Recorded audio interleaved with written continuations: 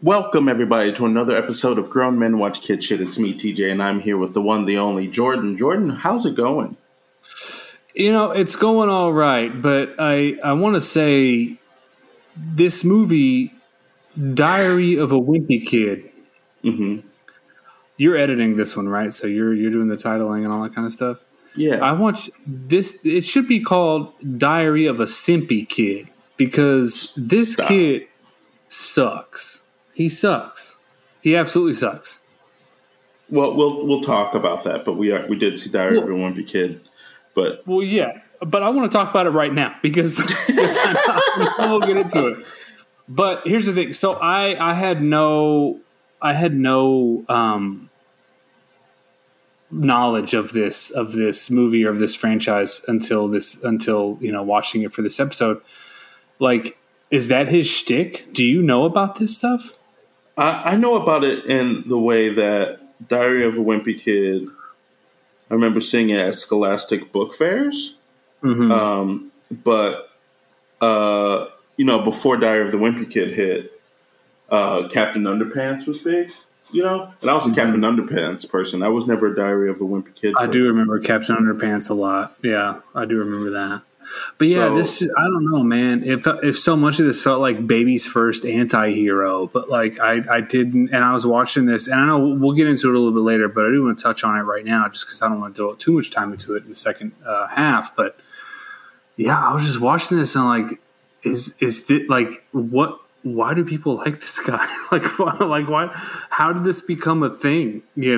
But yeah, I often wonder if it's less about them liking the guy and more about like, are you hate reading? But then again, I haven't read the books, so I haven't either. There's like, I have no idea. Yeah, right. Yeah. So, but yeah, I mean, I think middle school is a good setting for something like this, because I remember you and I talking about like why middle school is kind of like its own building and often like far away. But it's crazy because I know some states don't do it like that. Some states don't have middle. God bless them, because y'all need those kids because you change so much in middle school so quickly, and you need all those hormones just by themselves. Like, yeah, no, you absolutely do. It's this little petri dish of hormones and emotions and all this kind of stuff. I remember TJ coming out of fifth grade as the tall one. That was like my thing. Listen, if I do nothing else, understand that I was the tallest kid in Hutzell Elementary from the years that I was there. I was the tallest one there. Mm-hmm, mm-hmm. And then I go to junior high, and there's like two other people who are just as tall as me. Big mad. Yeah. Oh, yeah, dude. Oh, like you lock eyes with them, and you're like, "Who the fuck do you think you are?" Like, I'm the tall. But yeah, and I remember middle school for me, and I'm curious as to what your middle school experience was, because I know we've touched on it a bit, but we haven't really dived too deep into it. But middle school for me was a big like sandbox. I was trying out so many different things. I was one week I had the Nike swoosh etched in the back of my head, and like you were doing that shit. Okay. Yeah, a bald fade with the Reebok, and the Reebok. I had the Reebok sign on the side of my head at one point. I thought I was like big balling back then. And then I would have like when I discovered like obviously like Blink-182 and pop punk and all that kind of stuff. I had all that drab. before I discovered that, it was like Western wear and like boots and the pearl snaps and everything. I mean, dude, I look at my middle school yearbook photos, each one, all three, I look completely different, and it wasn't until high school where I really found my, like, okay, this is who I am. And then college just sort of like, refine that. But yeah, man, I middle school for me was like, I'm just going to throw everything at the wall and I'm just going to see which one works out. Was it like that for you, or were you pretty kind of steadfast in who you were as a kid back then? Let's make one thing clear. The middle school I went to because I tested into it. I went to a science magnet middle school, Seabrook Intermediate. It was a 45-minute bus ride from my local school to the school. So I had to get up early. And so I technically started school earlier than all the other middle schoolers, right? Mm-hmm. We started school early so that way we could get out in time and catch our regular middle school bus back home. So we'd take 2 buses a day, like 2 buses each way. It was stupid. It was crazy. But because like we had uniforms, we had that sort of thing in place because we were like the science magnet school, and our district had started to implement uniforms. But my trying of things was I was the person who tried all the extracurriculars, right? I was in the robotics club. I was in band. At my middle school, you had to pick band, choir, orchestra, or theater. You can like do multiples, right? So I did band, but I was in the theater club. I tried out for the basketball team. I tried out to be the mascot. Like I was just like, let's do it all. Just doing everything. Yeah, let's do it all. At the same time, I was running. These were the years that I had the Fight Club. So I forget about that shit. That is so fucking. It's weird. Yeah, it's weird. It's a lot of things. Weird being one of them. So when you say like try a lot of things, my hair was kind of normal. My clothes were usually picked out and stuff like that. But like there was definitely like a stigma on, oh, you're a science magnet kid, right? You went to you got into the super smart like SUNY sort of program, and so my middle school was just trying to integrate with the kids that were zoned to the school. And be like, hey, I'm cool too. Trust me, I'm cool. And I can tell you there's 2 things in middle school that completely crushed me, quote unquote, being cool. One is the time that a teacher wouldn't let me use the bathroom. And I kept telling her, she was like, you can't use the bathroom in my class. And I was like, no, I have to pee. And those of you who don't know me, or at least know this about me, need to know one thing. I don't have to pee until I have to pee. And then I need to pee right then and there, right? It's always been that way. I'll be like, no, I'm fine. I'm fine. And then I'm like, no, I gotta go. And so she was like, you can't pee. You can't go pee. You can't go pee. So I stood up right there and I pissed my pants to be like, I told you I had to go pee. And then you said that to her as you were pissing yourself? I sure did. And then she sent me to the office, right? And as everyone in my class was like, holy shit. But so in the class, I was badass, right? In the classroom, it was a badass move. Because you're like, ah! You're fucking Michael Jackson on that car, like, ah! You're fucking letting it go. But this is where it stops being cool, is because, of course, I have to walk to the office with piss pants. Yeah. And so one of my friends was like, TJ, did you pee your pants? Yeah. And so, all everyone heard was like TJ peed his pants, and I had to be like, no, listen, there's a reason. This is what happened. But, it's middle school. You can't explain yourself. And the second time is in 8th grade. We had a awards night, right, where all the teachers could give special awards. And I was like, oh, surely I'm going to get an award in like my science class or like band or something like that, right? You know where I got an award in? Where? PE. And you want to know why? Because you PE'd yourself? No, that's a good one though. I got an award in PE because they're like, even if he's not really good at it, he never stops trying. No. Oh no! You got the little engine that could award.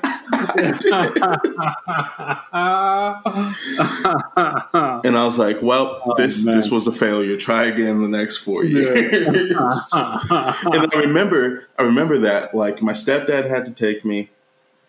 I was in that weird growing phase where, about to have my summer growth spurt, but like stuff wasn't necessarily fitting right. You know what I mean? Right, stuff was a little too small, but there's like 2 weeks left of school, so they're like, "Fuck it, we ain't buying you no more khakis." Just Bugle Boy, you're wearing out the Bugle Boy, but the fucking Walmart ain't quite hitting it yet.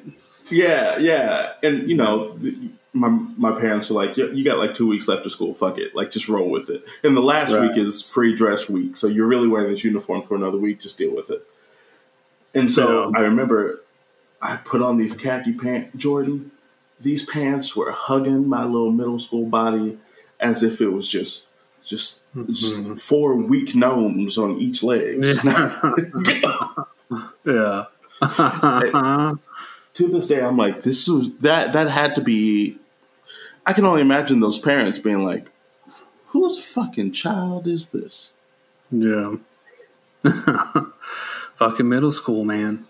See, my thing was I've always had this big old head, my body's grown into it.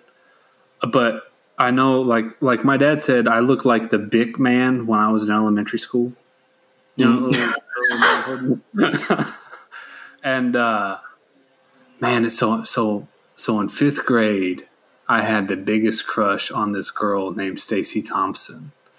And she lived in my neighborhood, and so she. Why you get quiet? You afraid Stacy's gonna hear you? No, but like, so I'm trying to tell a story here. So I had the biggest crush on this girl named Stacy Thompson. She lived in the back of my neighborhood, though. You know what I mean? So like, we never saw each. And it was a relatively big neighborhood, so we didn't really see each other on the reg, but we'd see each other every morning at the bus stop. I'm going to 5th grade from 5th grade to 6th grade because we picked those electives. And I was going to do photography, and I heard her in the back being like, "Oh, I'm gonna join choir." That's what she was saying. Told her friends. I was like, "I'm gonna do choir too, because I'm gonna follow this girl to the end of the church." Oh God! Mind you, I hadn't said but like maybe fucking 3 words to this girl, but it's just, you know what I mean? Like, hey, your boy was sprung. You know what I mean? And I remember going into 6th grade, so first year middle school. You signed for those electives, and I picked choir. And my choir director has been, it's still to this day, one of the most inspirational people I've ever known in my life. Miss Patterson, if you're listening, I don't know if you are, but there you go. And I had a really wait, just the speed of dismissiveness. I mean, yeah, I don't know if you are. I mean, who knows? If you are, awesome. If not, okay. But just know that you've been an inspiration to me. But I remember I had a pretty deep voice in 6th grade, and she was like, "You're going to be my." She told me, she said, "You're my first 6th grade bass," and I thought I was hot shit. Couldn't nobody tell you nothing. I was like, "Fuck off. I'm the first 6th grade bass this woman's ever had. Yeah, you can't, fuck you, fuck you reading, fuck you, like, get out of here, But we had this concert coming up where we would sing these melodies from these old TV shows. And I had a solo. Guess what solo guess what solo I had? What TV show my solo was from? I'll give you a hint. Horse. Mr. Ed? Yeah. My solo was coming out being like, "I am Mr. Ed." Like that was that's what And so we'd rehearse, and I'd go up to the mic. So I'd step off the riser when my solo was coming up, and I'd wait in the wings, and I'd go up to the mic. And as I'm going to the mic, I'd throw Stacey Thompson like a little, "Hey, I got this," you know what I mean? Like, "Come get with me," and shit like that. She's like, "Hey, who are you?" She like knew of me, but yeah, we didn't really talk like that. But then again, it's like it's middle school, And so everything was all gravy during rehearsals. But when it came to the big dress rehearsal, so like the night before the performance, Miss Patterson comes up to me and she's like, "Hey, Jordan, we're going to have you wear a bit of a costume for your solo." No. And I was like, "Well, what costume?" And she's like, we're going to put this horse head on you. It's this latex mask. Mind you, I still got this big old head that my body ain't grown into yet. TJ, it took 3 people to put that mask on me. And so I'm backstage, and the eye holes were in the nose holes. You know what I mean? So like I was through and I'm and they put it on dress rehearsal, and it was weird, and like I kind of did, but I was like, I still got to do it. The night of the performance, they put it on. I walk out instinctively. I throw a look over to Stacey Thompson and be like, "Hey, give her like a thumbs up or whatever." And I fall off the stage. It's like a 5-foot drop, but enough to fucking break my collarbone. And they had to put me in a stretcher. I shit you not. They put me in a stretcher wheeling me out of the auditorium. And they couldn't get the horse head off of my...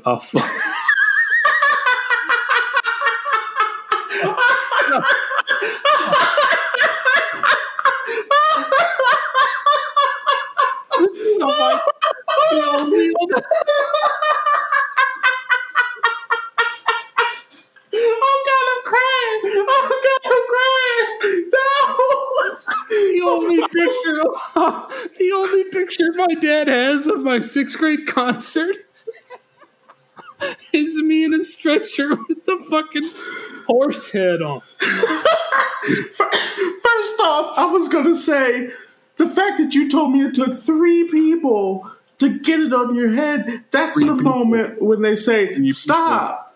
Yeah, 3 people. They had to... like legit, like one in the front and 2, like one in the front and then 2 on either shoulder, and they had to pull it down. Yeah. God bless you, because listen, they said, "Fuck it, this kid's wearing this thing." Yeah, he's wearing it. And I don't understand, but that was, and so that for me, like propelled my.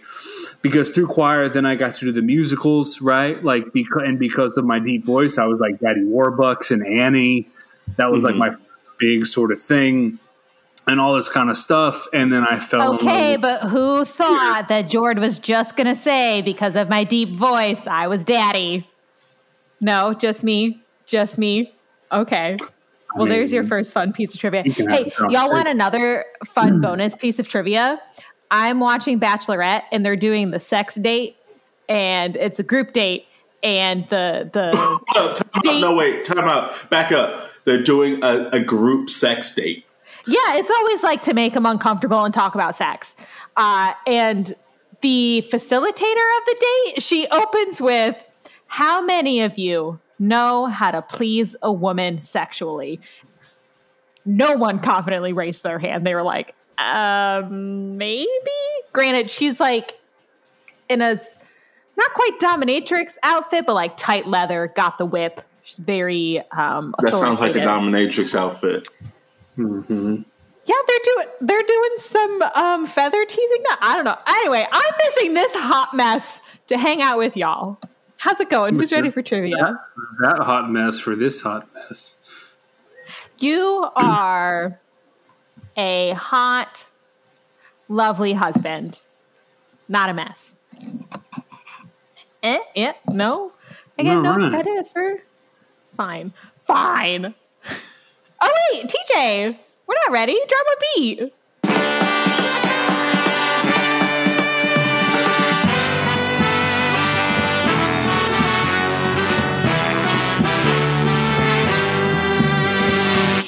All right, now it's right.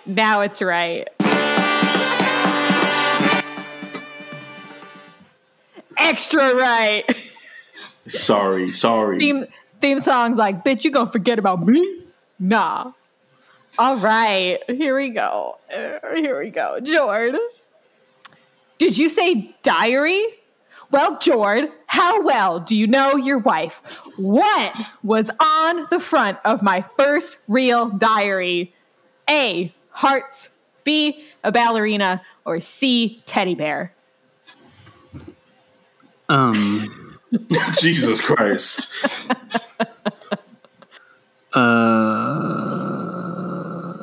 Was it a teddy bear? No. It's a ballerina. No points. TJ. Mm-hmm. Okay, so it had a ballerina, but what color was it? A, blue. What? B, pink, or C, yellow? C, yellow. No, it was blue. What are these questions? Come on, y'all both know me. Jord, I dance. Question. Ballet. No, let's back up. I didn't see not damn ballerina in this goddamn movie. Yeah, what are but these? This is about me and my diary because it's the diary of a wimpy kid. Well, yeah, but I mean, okay. I guess.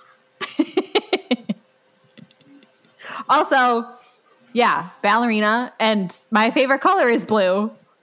But how would he? I don't know your favorite color. It's the color I wear most often. Kim, I don't know if you know this. I see you once a week on a stream, and also I don't sleep with you, so I don't know your intimates. Blue. All right, fine. On to the 200-point question. Okay, but what color was the bookmark? No, I'm just fucking with you. Jesus It was red. How many Diary of a Wimpy Kid books are currently published? So, like, they have some spin-off ones, but, like, Diary of a Wimpy Kid, subtitle. A, 11. B, wait, is this 17. question? Is this question to me? You. It's for you. Yeah, it's for you. Okay, Jord. Because TJ just answered the one about what color my diary was. God. A, 11. B, 17. Or C, 32. I'm going to say B, 17. It is 17. Good job. We got some points on the board. That's actually incorrect. According to their website. Currently published, there's 16. Their 17th book doesn't come out till October. Well, it's on there as like I can buy it. You can pre-order it. Okay. Should I leave? Like, what's going on? You know, 16 wasn't an option. TJ. Mm-hmm. Okay, but when did the first of the 17 books come out? A. 2009. No, wait, that's a lie. 2007. Will you let... This is the most haphazard trivia we've ever had. First, it's like, hey, what is something about me that only me knows?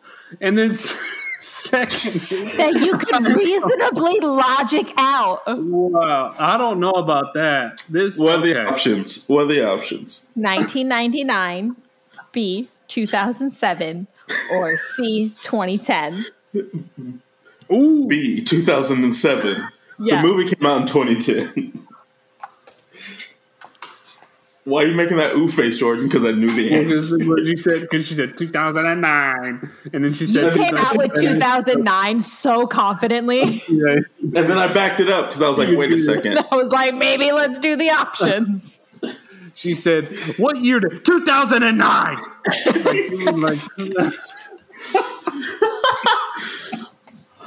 All right, Jordan.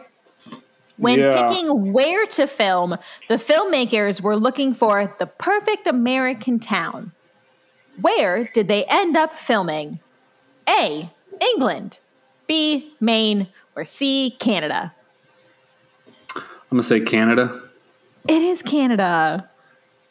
Oh, Canada. TJ. Blame Canada. Mm-hmm. Blinking, you missed it. Fregley's the weird kid with the glasses. His Halloween costume is a cross between what two animals? A, a unicorn and a donkey. B, a donkey and a snowy owl. Or C, a horse and a lion. Unicorn and a donkey. It is a unicorn and a donkey. Isn't it the same fucking thing? Just one of them's a dickhead? No. One of them is real. No, he said one of them's a dickhead, is what he said. Oh, he's real tickled over that. Anyway, that brings us to 500 and 500. And if you play your wagers right and you both get this answer, like wagers could actually come into play here. So I need wagers. All 500. Oh, okay. Jord? I'm going to shake things up a bit. Yeah, but shut up, dickhead. I'm gonna say, it's Mr. Unicorn to you, thank you. Because, listen, if you get it wrong, your wager is deducted. So if you don't wager it all and you get it wrong, you might still come out on top. You know, right, so I am going to... Here's the thing. I'm going to take one for the team in the name of research and practice. And I'm going to wager 300. Okay. Oh, some drama's going down on The Bachelorette. Oh, I'll have to catch up later. Okay, so this is type your answer in. Okay. Enough for 3 more movies. How much is the lifetime box office gross for this movie, according to Box Office Mojo? They did not split out like domestic, international, yada. They just give me one lifetime gross number. Like closest while being closest. How much did this movie make, the lifetime gross for the box office? Okay, enough for 3 more movies. And the fact that Disney Plus Disney thinks it's such a viable option that they're redoing all of the books as animated movies. They've already remade the first one. Really? Yeah, they've already remade the first one in CGI. Spoiler alert, listeners. Yeah, I did not love this movie. Okay. Maybe that's me as an adult, though. I'm going to put out. Okay. Hold on, because like the thing, like lifetime gross. Okay, I'm okay. For just this movie. But like what? I'm swinging for the stars. Shit. Lifetime gross though. It doesn't include. It goes beyond box office. Well, I think it's like lifetime gross box office. It was like I Googled box office for Diary of a Wimpy Kid. Yeah. Okay, I think lifetime and box office are different for me in my head. Yeah. This is Box Office Mojo. And it talks specifically about like how many theaters it was in, what did it make on opening. Okay. This is my guess. I'm sticking to it because I'll confuse myself. Okay. It can't be. Just can't be that big. It can't be that big. Go with your heart. But it can be smaller. Listen to your heart. Okay. 7, 3, 2, 1. All right. TJ says 70 million. George says 80 million. The answer is $64,003,625. So it goes to TJ. Woo!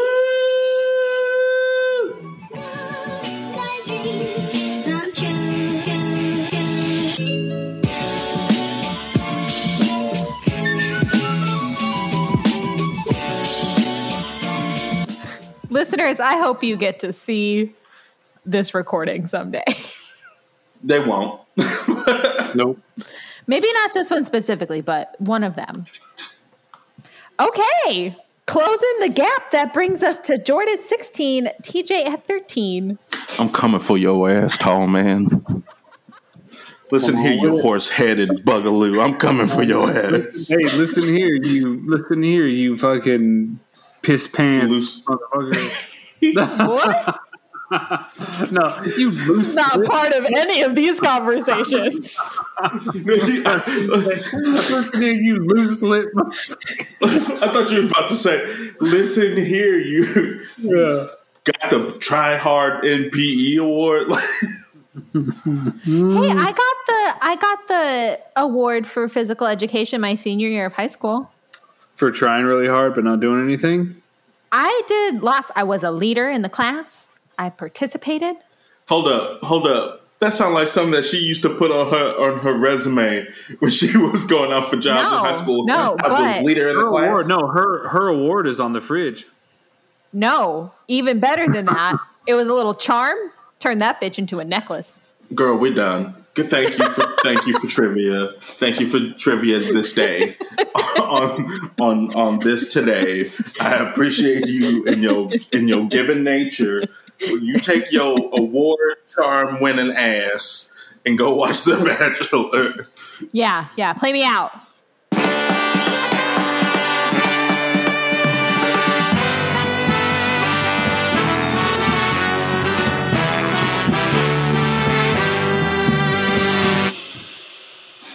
All right, I think it's a great time to get a drink. Oh shit!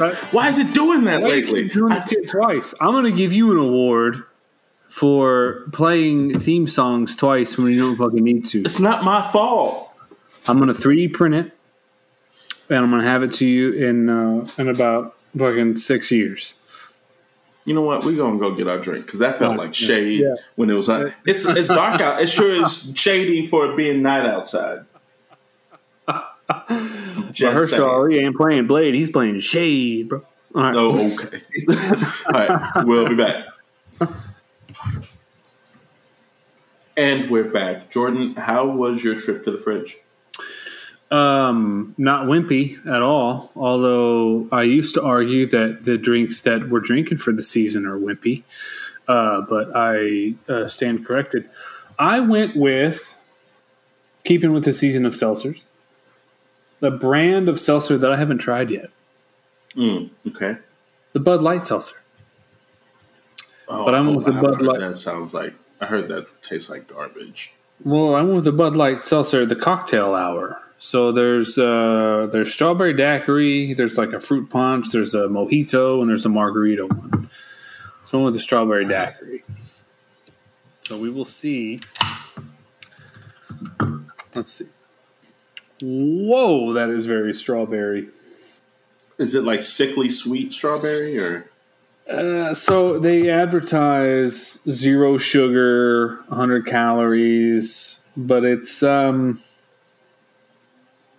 the best seltzer I've had this year, but also I've had worse. So yeah, okay. That's what I got. What do you got? I have a Simply Spiked watermelon lemonade in a glorious can. It's beautiful. It's a beautiful can. Here's the thing. Normally, me being a lemonade aficionado, I'm also a watermelon aficionado. The idea of watermelon, Jesus, damn, dude, how many of them you have? Jesus, I had a cider maybe 4 hours ago, and then this. I don't know what's happening. I consider myself a lemonade aficionado, and since I like watermelon, the idea of watermelon lemonade has always been appealing to me.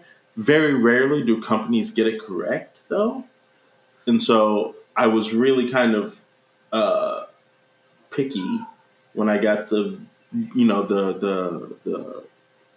variety pack. I was about to say Explorer pack. What is happening with my brain right now? When I got the variety pack and I saw watermelon lemonade in there, I was like, okay, let me try this first because it's absolutely going to be the worst flavor of the bunch, and then I'll be able to work up. I find that they're all good. I got the pack had the regular lemonade, the blueberry, the strawberry, and the watermelon. The watermelon lemonade is my favorite. I promise you. Really? Well, yes, it's my favorite. And I also promise y'all, I am not drunk. I do not know what's happening with my tongue at this moment. It's that time. I'm sipping water at the same, gotta stay hydrated. I'm hydrating so I don't dehydrate. And here I am, can't say watermelon or lemonade. So I'm gonna be honest with you. I've never had a watermelon lemonade in my life. Really? Yeah, I've never had anything that blends those two flavors together. And part of me wonders how much I like it. Because I'm going to tell you, with my watermelon, TJ, Mm-hmm. I like the salt on the watermelon. So do I. So is it kind of like pouring the salt on if like the salt was a little sweet? It's like the underlying hint of watermelon. It's not overpowering or anything like that. It's just good. Just good. All right. Mm-hmm. I'm going to check that out.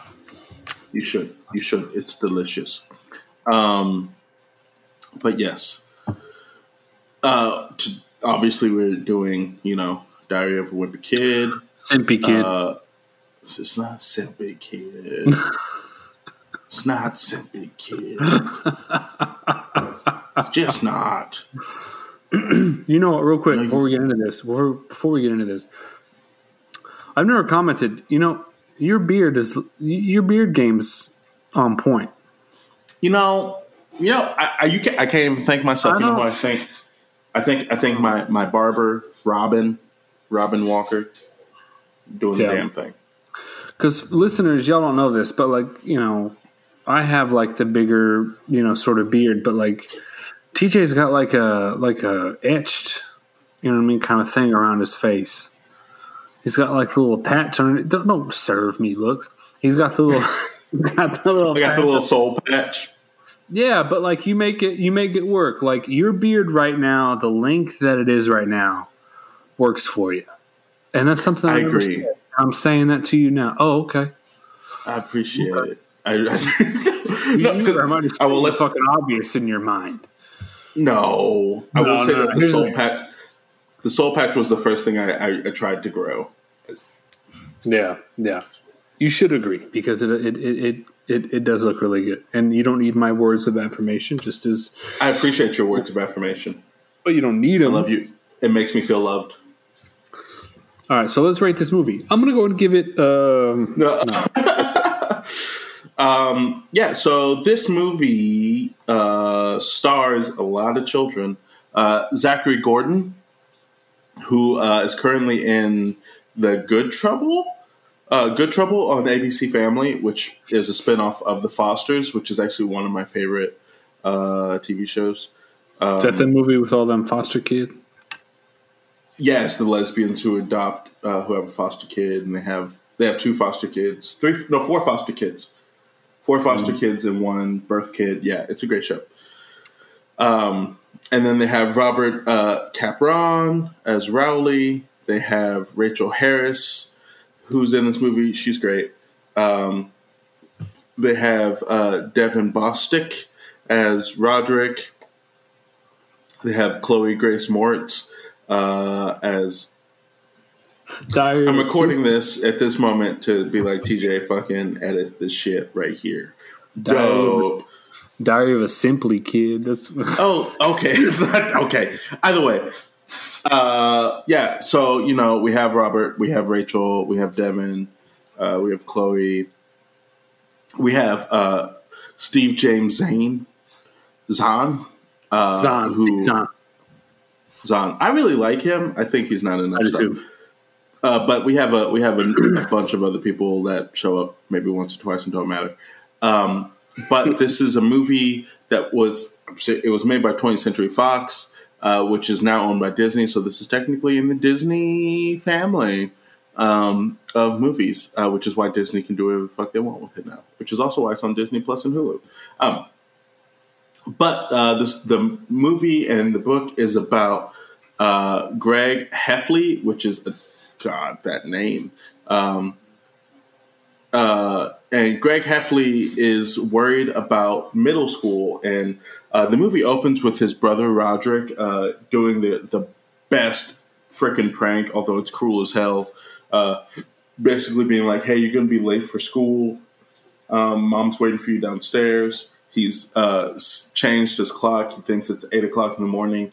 But this is also an indication of who Greg is in this moment. Because Greg, he's running around. He has a shirt on his head. He has his pants at his ankles. He's literally stepping into drawers to get to cereal in the top cabinet, pouring it just straight in his mouth. pouring milk all over his body, then shoving sugar in his mouth. I was like, he's a monster. Breakfast? Yeah, an absolute monster. And it made me at this moment. At the very beginning of the movie, I was like, am I supposed to like this kid? Because already, like, as an adult, I'm pissed off. But I was like, as a kid, I'd probably think that mess was funny. I'd probably think it was funny, if I'm being honest, right? So I'm like, all right, you do the thing. But you find out that it's 2 weeks before school starts. It's the middle of the night. And he wakes up his family and all this other stuff. And they're like, hey, this is going to be terrible. And then Roderick's all like, oh, yeah, Mom told me to give you advice for going into middle school. Basically, don't do shit and you'll be fine. And then we start to hear about Greg's friends, in particular, his best friend, Rowley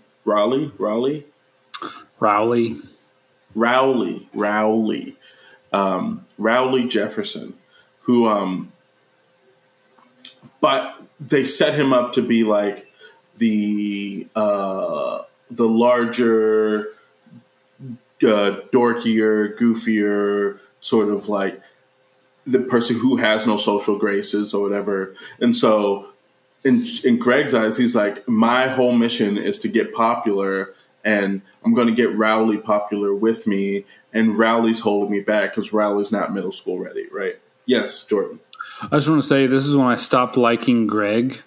100%. Yeah, because he has this rating system of like where he thinks he is and where he puts Rowley and all their other fucking friends. There's that one kid. He's walking through. He's like, "This is middle school," and has he seen all the other kids? And like, oh man, they've changed so much and stuff like that from elementary now. But he's like, at least I'm not the shortest one. There's that one short kid who's like everyone's fucking with and everything.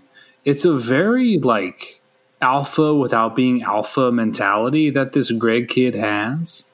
Greg walks around as a fucking he is toxic masculinity in a child. Yeah, but that's when my first sort of like, I don't know, like I don't know. I felt weird about it because like he also gets tormented by his brother. So like, what's really going on here? I don't know. There's just kind of thoughts that I had. When you say what's really going on here, what do you mean? Well, like it's like this kind of movie. It's called Diary of a Wimpy Kid. Yeah, who's defining that he's a wimpy kid, basically? Yeah, that's kind of where I'm at with it. It's like, well, he's wimpy with his brother, but when it's almost like sophomoric syndrome, but like he's not the sophomore. I don't know.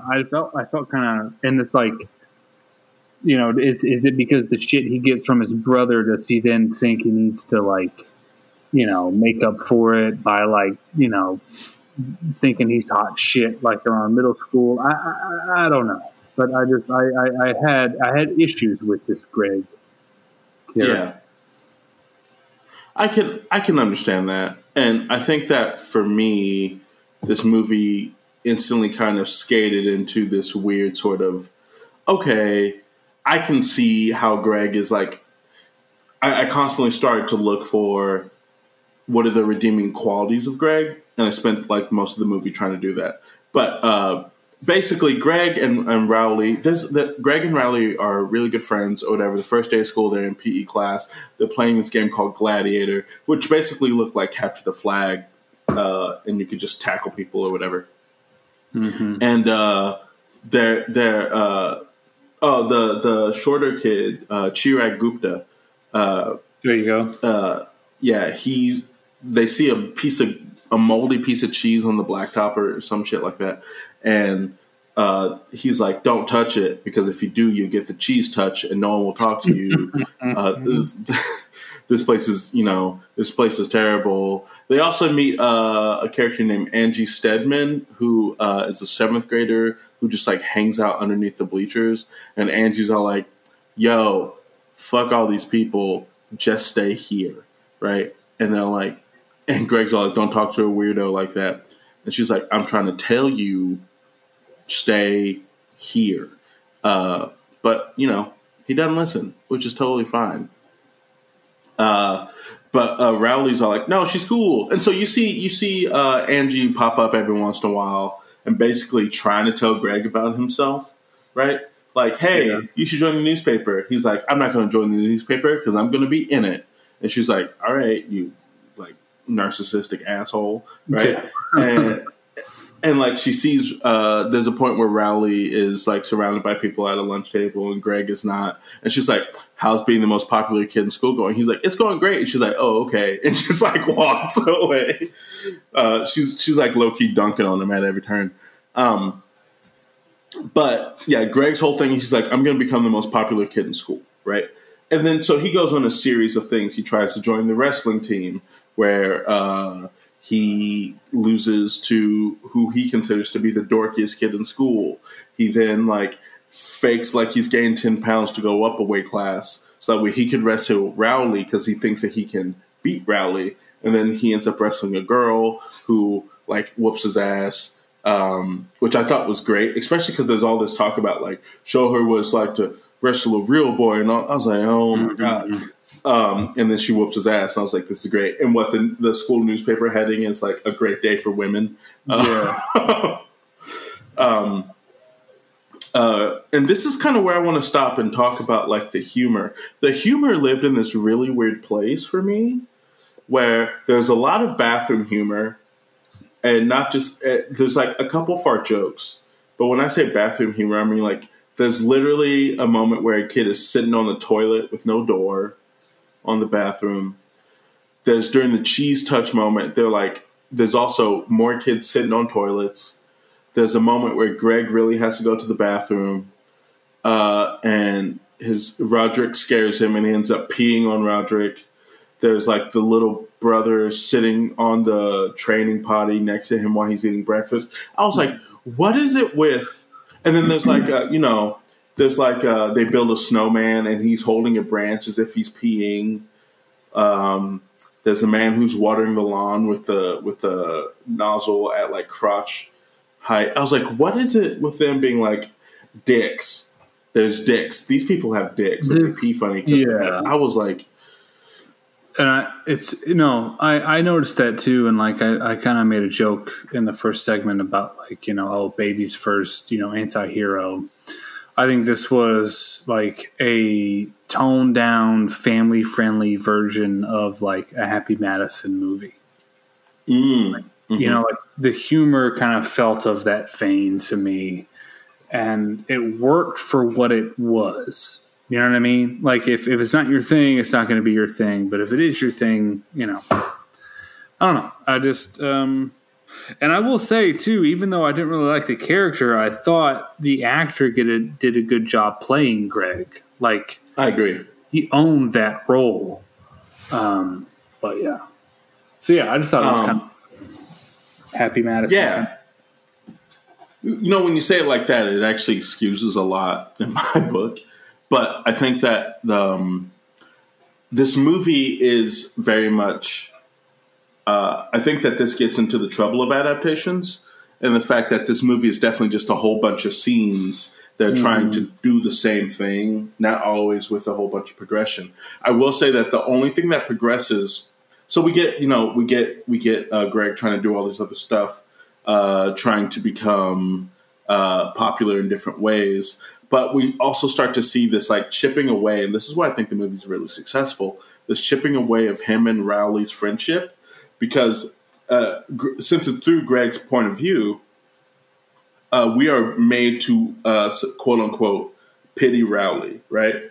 And then we see Rowley trying to be a good friend and Greg like shitting all over him time and time again. And we start to see Rowley build up his confidence, right? And start to like do his own thing and take pride in who he is. And the whole point of this movie is basically like, be who you are, and people who are going to like you are going to like you. Fuck them otherwise. But so we start to see this. But so on Halloween, they go trick-or-treating on the north side, and that's where all the rich people are, right? And they end up being chased by these two boys, these three boys in a truck. and then going into Greg's grandmother's house, which I was like, this is a random thing to just have conveniently in the. Also, why would your mother not want you to go to the north side if your grandma lives over there? I just had, regardless. But they're in there, and they try to leave by them grabbing yard equipment, and Greg accidentally scrapes the side of a truck with a weed whacker. And all I could think of, honestly, when I saw this part, I thought, man, if that was Jordan's truck, he'd be in jail for murder. Yeah. For manslaughter. Yeah. Yeah, I mean, that was hard to watch because that was an old that must have been like an 85, maybe an 87 F-150. I'm sorry. It's a piece of history. I'm sorry for that truck. Yep. It's probably CGI. But either way, they spend the rest of the movie trying to hide from these teenage boys after messing up their truck. But the boys then join Safety Patrol, and this was also a moment I was like, man, I don't like Greg. Because it said, Safety Patrol is like the cops of middle school. So they spend the rest of the movie trying to run away from these three boys and various scenarios and stuff like that. But then they join the Safety Patrol, and Greg joins for the wrong reasons. He's like, it's the cops of middle school, which I was like, bruh, bad look. But basically, he's like, you tell me what to do, blah, blah, blah. And also, he's also trying to become the new school cartoonist. And Rowley's a better Safety Patrol officer. Rowley also becomes a school cartoonist.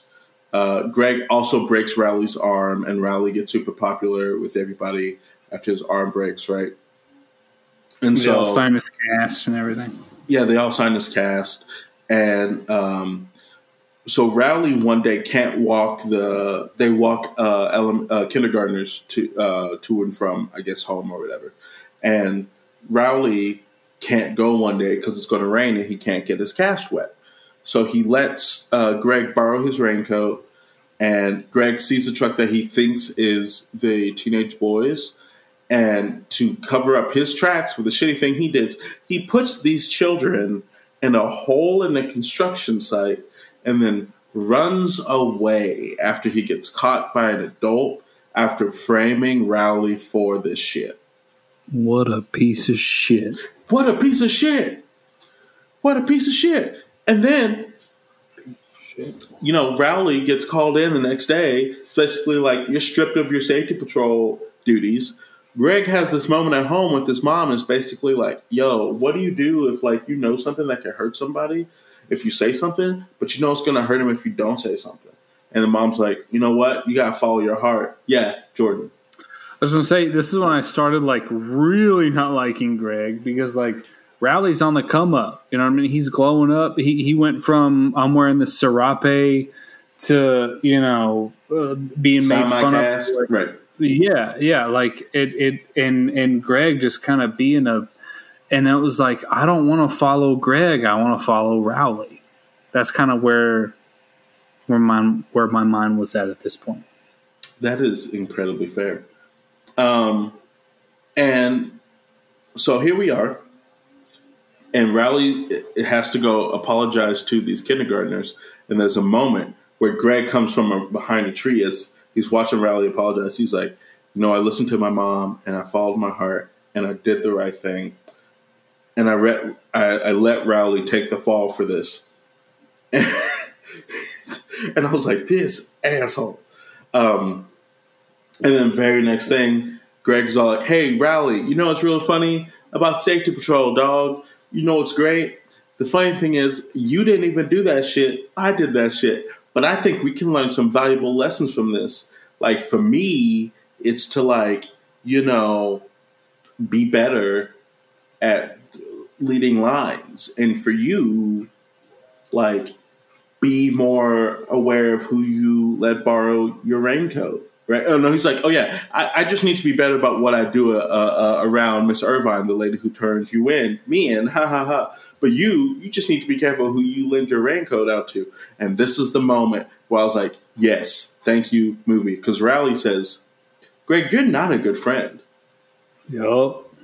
He's like, you're not a good friend. He's like, you haven't apologized for this, or this. Oh. Yeah.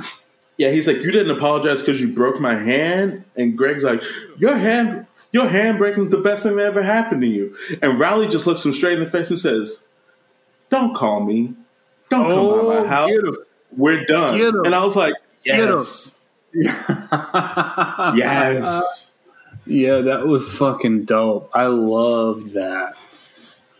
But also, like, I hated that because, like, usually in movies like this, that's why I say baby's first anti-hero. Because in these family movies, like, I don't know, it felt weird having the main character be someone that we, like, don't like. Mm-hmm. This is like Walter White, Tony Soprano type shit. You know what I mean? And like, is this really the right audience for this kind of storytelling? I don't know. You know, the thing is, I appreciated it because I think this is the age when you really do have to be aware of, like, how are people actually treating you? I think in elementary school, you're friends by proximity. You know what I mean? You're like friends because, like, you're in the same grade or you ride the same bus. But in middle school, that's when things really start to open up. And that's when you're like, oh, who's actually treating you right? Who do you actually enjoy being around?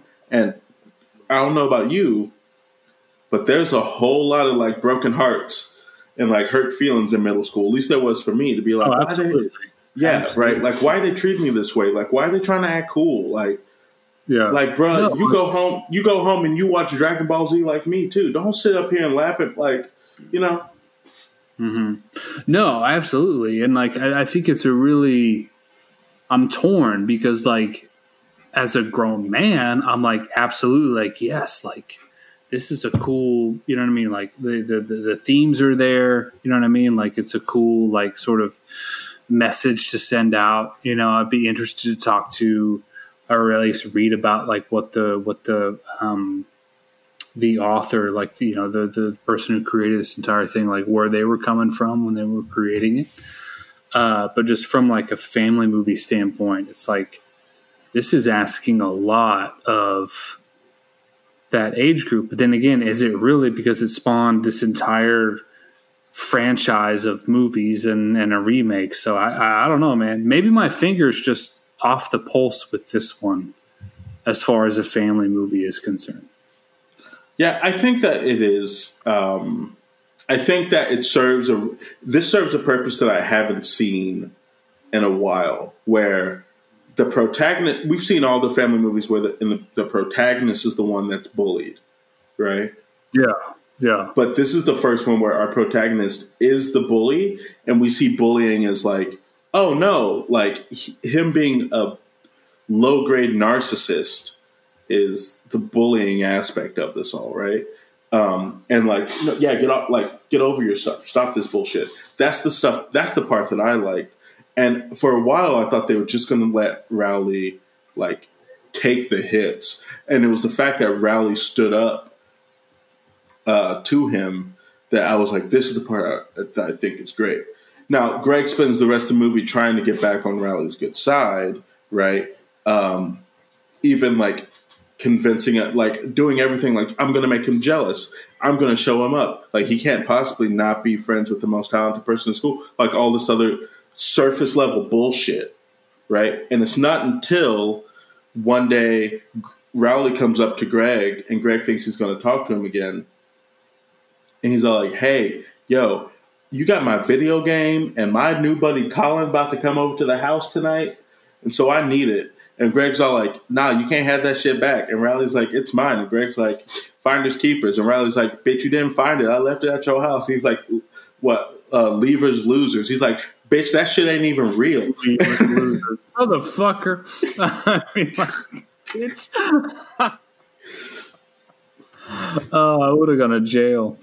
I will say, I kind of wish that this movie was like one of those movies where they have kids acting for an older audience, because I would have loved to just hear him say, "Bitch, that ain't even a real thing." Yeah. But so here we are, and so they're arguing, and then this one girl who has beat Greg up 3 times in his life, she goes up, she says, "Riley, beat Greg up. It's not hard."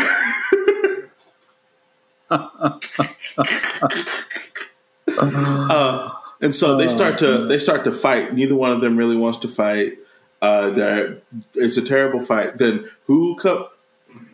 so yeah, they're up there fighting, and it's fucking terrible. And then who rolls up with these high schoolers who ain't got shit else better to do? Go to school. I was all these fuck. Right. First off, you gonna drive on the field. You parking lot too good for your ass? You ain't heard of a driveway? You coming from the woods? I was so confused. Yeah. I never wanted motherfuckers to hit a bleacher more in my life. Anyways, they come up and they're like, "Oh yeah, we got you now, bitches," and all the other kids, and they're like, "Oh, you other kids, run away." Which, first off, there's 1 million of y'all middle schoolers and 3 high schoolers. Don't fucking go anywhere. Strength in numbers. But they run away. And who's there but Rowley and Greg? And they're up here, they're like, "Yo, let's get the wide one." Which also, stop dunking on Rowley, all right? He gonna grow up. Like, I forgot I said that shit. I was just like, the fuck? Said that. This movie is a perfect example of how bullying just like permeates American culture. And so here they are, they're talking that mad shit, right? And they're all like, "Yo, you know what you got to do, Rowley? You got to eat the cheese. You got to eat the cheese that's been on the ground for millennia." And that's what Rowley does. He takes a bite of the cheese. And then, sure enough, finally, the first, adult intervention in this entire goddamn movie shows up. And it's the PE coach. And he's like, "Fuck y'all doing?" And they get in the truck and they drive away. Yeah. And all the kids are like, "Uh-oh, who ate the cheese?" And they're about to say Rowley ate the cheese. And Greg's like, "I ate the cheese." And this is the thing. This is supposed to be his grand gesture to get back in Rowley's good graces. Because then he'll have the cheese touch. He'll be a pariah. No one want to be around him. Blah, blah, blah, blah, blah, blah, blah, blah, blah. This wasn't enough for me. Nah, this shit wasn't enough for me. You gonna have, because guess what? Greg ain't said sorry damn time. Not once. Nope. Greg ain't said, "I apologize, I recognize," anything like that. He takes the blame for eating the cheese. Everybody runs away from him, and he goes to Rowley. "So you want to come over and play today?" Like, you are not some Casanova picking up somebody that you done dumped and you left at the movie, because, like, this shit made me mad. And then Rowley's like, "I like that." No! Rowley, have some dignity. But then they stay friends and shit, and the movie ends. That's the fucking movie. Oh yeah, they end up in the yearbook as cutest friends or some shit. Which was felt ham-fisted. It's like, nah, did they really get cutest friends? They were on the outs for so fucking long. You know. Also, what about Colin? What about the person who took the stead of your friend? Yeah. No, you just don't. No, I was mad. Big mad. Listen here, you loose lip. Yeah, no, this is a 4 out of 10 for me. It was all right. It was, for the most part, like, inoffensive as far as, like what it was trying to say. But I couldn't get down with the character, and I don't know. It left me with a sour taste in my mouth. Like, why should I give a shit about future installments with this character? Again, this is coming from someone who is not. I don't know the source material. I've never read any of the books. My kids aren't into this kind of stuff. So, but in our house, we were all just like, we don't really like this, So that's kind of where we're coming from. So yeah, 4 out of 10 for me. Not the worst thing we've ever done, but far from the best. Yeah, I'm giving this a 5.5 out of 10. Same reasons, really. I like the message that Rowley embodies, and I like the fact that we get the perspective of the bully, basically, that we're living in this bully and understanding that bullying can come in 1,000 different forms and like how to cherish your friends and all of the shit. That's the stuff I like. I was a little confused as to the tone of the movie, who it belongs for, and I know that the movie was aimed at who read the books because the movie came out 3 years after the book, right? So that's a pretty small gap, you know, for a film adaptation. And then the next one came out in 2011, so they were like on it, right? They're like within 4 years of you picking up a book, they're still aiming for you, the reader of that book. You know what I mean? Or the people who are, because you know, if you're in a household with 3 kids, you read that book, you got a little sibling, guess what you're doing? You're handing that book down. You know what I mean?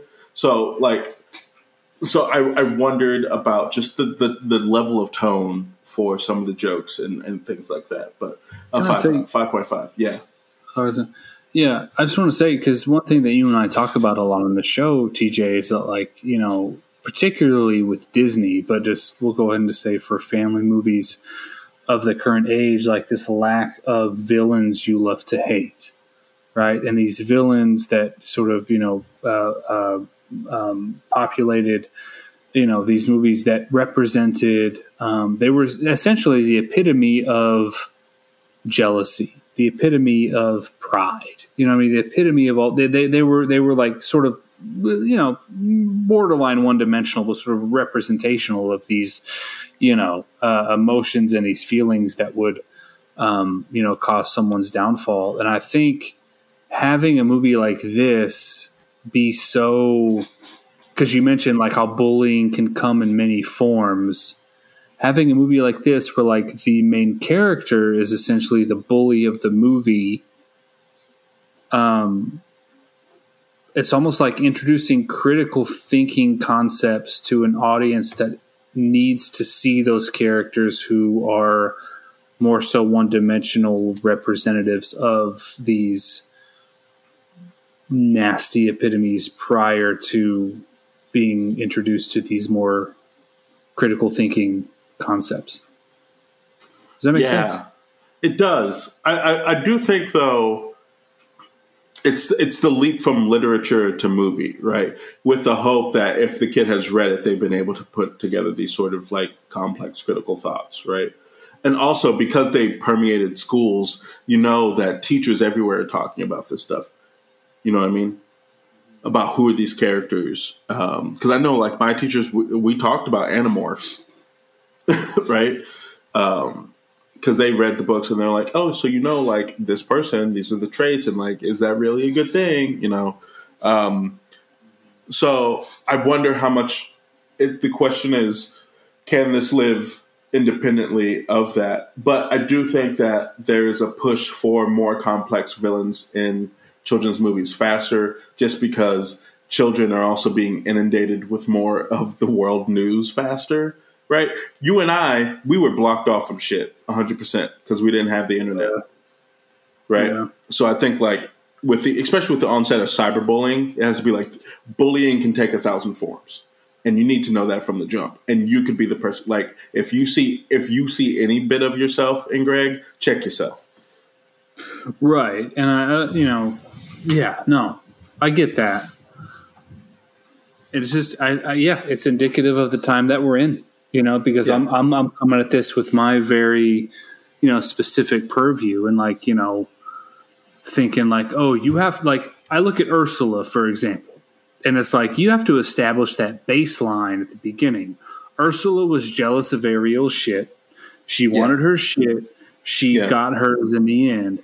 But then when you really think about it, as you come more so into adulthood, you're like, well, Ursula kind of got short-staffed and, you know, all this kind of stuff. So, yeah, it's It'll be interesting. I'm really interested to see, and I know this movie was from 2010, but I'm interested to see how the villains are portrayed in family movies in like the next 10 years. You know, like what forms will they take and things like that. Yeah, I agree. But hey, this was Diary of a Wimpy Kid. Yay! Thank you all so much for listening to another episode of Grown Men Watch Kid Shit. As always, you can reach us on Facebook or Instagram. You can email us at grownmenwks@gmail.com. Wherever you listen to podcasts, please go ahead and give us a rating. 5 stars, excellent. 4 stars, great. 3 stars or below. We were going to make you eat the cheese that's on the blacktop for 7 years. That's what we're going to do. It's just Jordan's going to hold your face down and make you do it. Yeah. We are getting to the end of summer. We're moving into fall, which means that we are getting ready to start picking our spooktacular films. So if you have any ideas for movies, please make sure to email us at grownmenwks@gmail.com or leave us a message at the Leave a Message button in the show notes where you can leave us a voice message. We will listen to said voice message and we will probably watch the movie you suggest unless it's hot garbage or we've already watched it. Either or. As we move into fall and kids start going back to school, as life starts to get into that weird thing called normal again, as the CDC decides that things can just do what they want to do, we hope that all of y'all are still protecting each other, take care of each other. Stay crispy. Stay crispy, y'all. And we will catch y'all next time. Jordan, on a scale of 1 to 20, 20 being the least popular, 1 being the most popular, where do I fall in your rank of friends? Do it now. Jesus fucking Christ. Like, I don't know. 1, 2, somewhere around there. Wildly unenthusiastic, so I'm not sure I believe you. I'm going to take that as a cop answer. Man. 1 to 20, where do you rank on my popularity of friends? 1. We talk we talk every day. We do this shit. We play games. Like you get so mad. You have to understand. No. Stop. Don't laugh. You have to understand. We are in our mid-30s.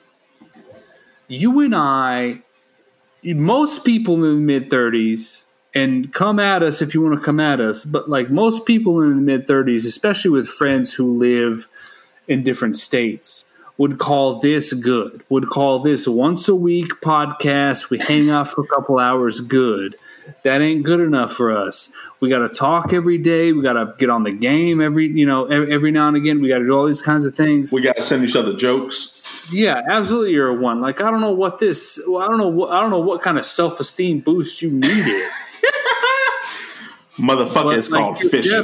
You're definitely up there. And I'm not going to ask you because I know the answer is I'm in 1. And I know my brief sort of 1, maybe 2. I'm sitting here thinking of like all the friends I've ever had in my life and all the people, and it's like, well, do I count like my wife as my best? But no, that's a different sort of thing. Like.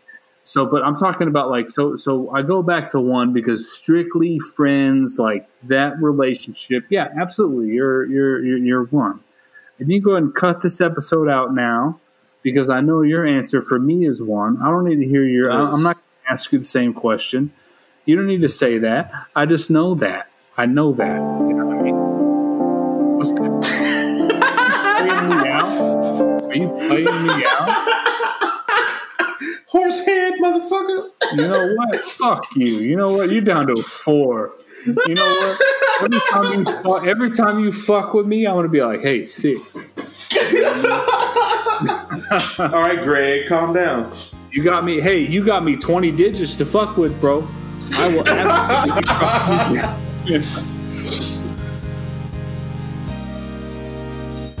Grown Men Watch Kid Shit is a Moon Street Media podcast.